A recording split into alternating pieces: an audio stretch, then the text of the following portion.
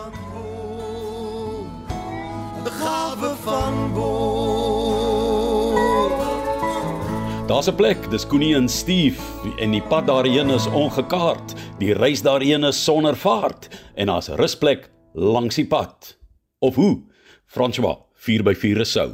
Nee, ek wil vandag die mense 'n bietjie waarsku oor kaarte, oor GPS en ook oor sy roete wat hy beplan.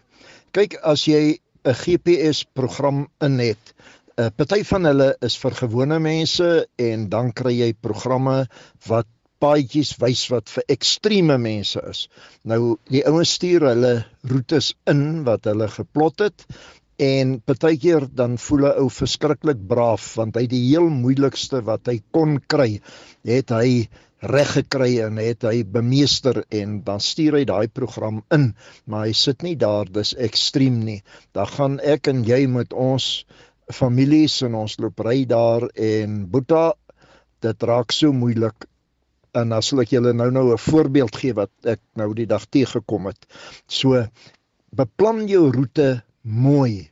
Vat 'n kaart en beplan jou roete op die, voordat jy net eenvoudig agter die GPS aanry.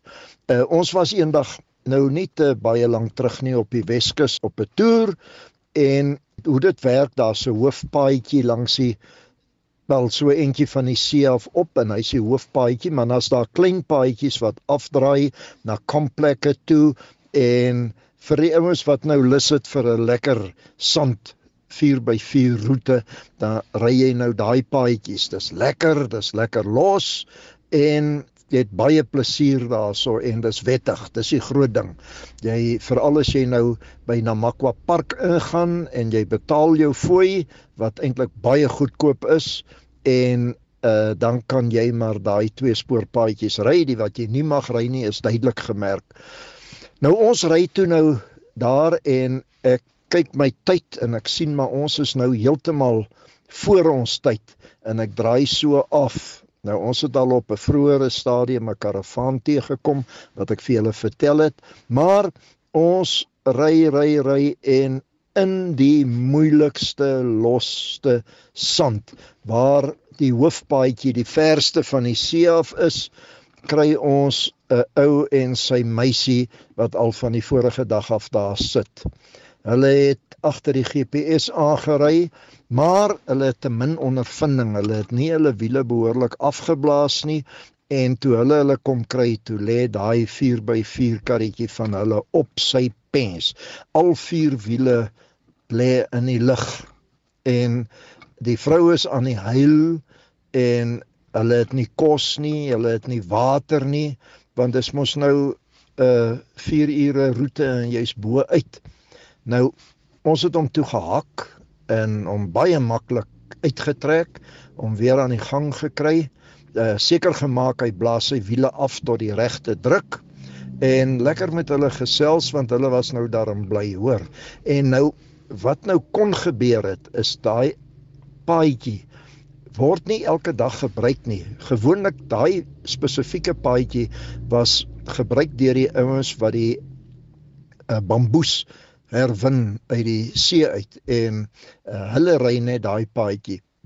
Slegs omdat ons so ver voor ons tyd is, en ek die manne ietsie moeilik wou gee, het ons daai paadjie gery. So daar was baie geluk vir hulle, by hulle ongeluk. Anders het hulle dalk nog vandag nog daar gesit in die kar, net hulle geraamtes was oor.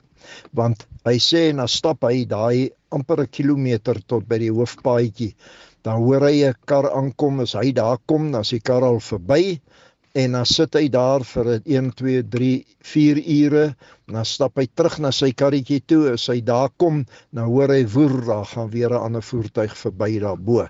So dis maar wat gebeur. Nou, ons het hom daar uitgetrek, om gehelp, en hy het toe agter ons groepie aangery. Hy is toe te bang om weer sommer net kanse te vat, totdat ons bo in die noorde by Hondeklipbaai uitgekom het.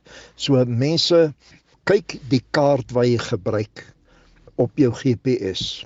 Maak seker, dit is nie ekstrem nie. En vat eers 'n kaart, en kyk, jy kry sulke pragtige kaarte vandag van die hele land, stuk vir stuk, wat absoluut in detail is, dan maak jy seker, jy is op die regte begaanbare roete, en dan is dit natuurlik nie aanbeveel dat jy een voertuig alleen op sulke plekke gaan.